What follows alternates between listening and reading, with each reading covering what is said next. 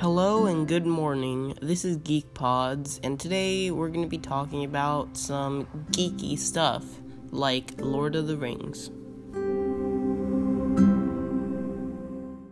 Before we start, I want to say sorry for not posting that many podcasts recently, but I'm starting off fresh with season 5 and I'll try posting more.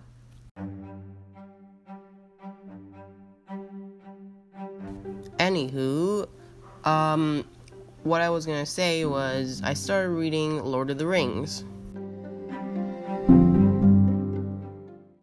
Tolkien books, they're very interesting. I don't know if he's written any other books, but the Lord of the Rings series seems like a pretty interesting series, and my parents, they've seen the movies, and my mom has read the books, so I'm excited to be part of something new. Earlier, I wasn't that interested in Lord of the Rings, but then I started playing a game called Shadow of Mordor.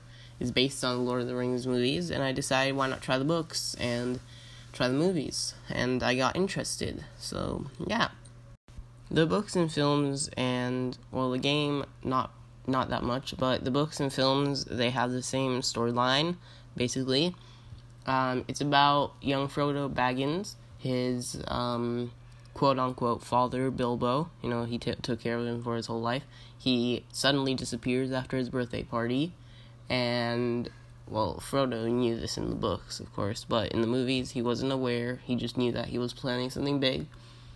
But he gets this ring from his father, quote-unquote father. I don't know what to call him, like older friend Bilbo. So Frodo gets a ring from Bilbo, and he equips it, and he figures out how dangerous the ring is, so he sets out to destroy the ring. Recap: Frodo gets a ring from Bilbo, and he sets out to destroy it. The book so far is a 10 out of 10. The movie is too.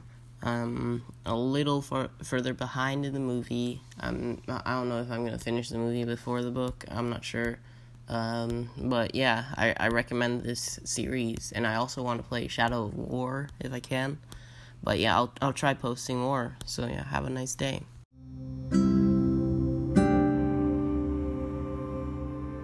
This is GeekPod signing out.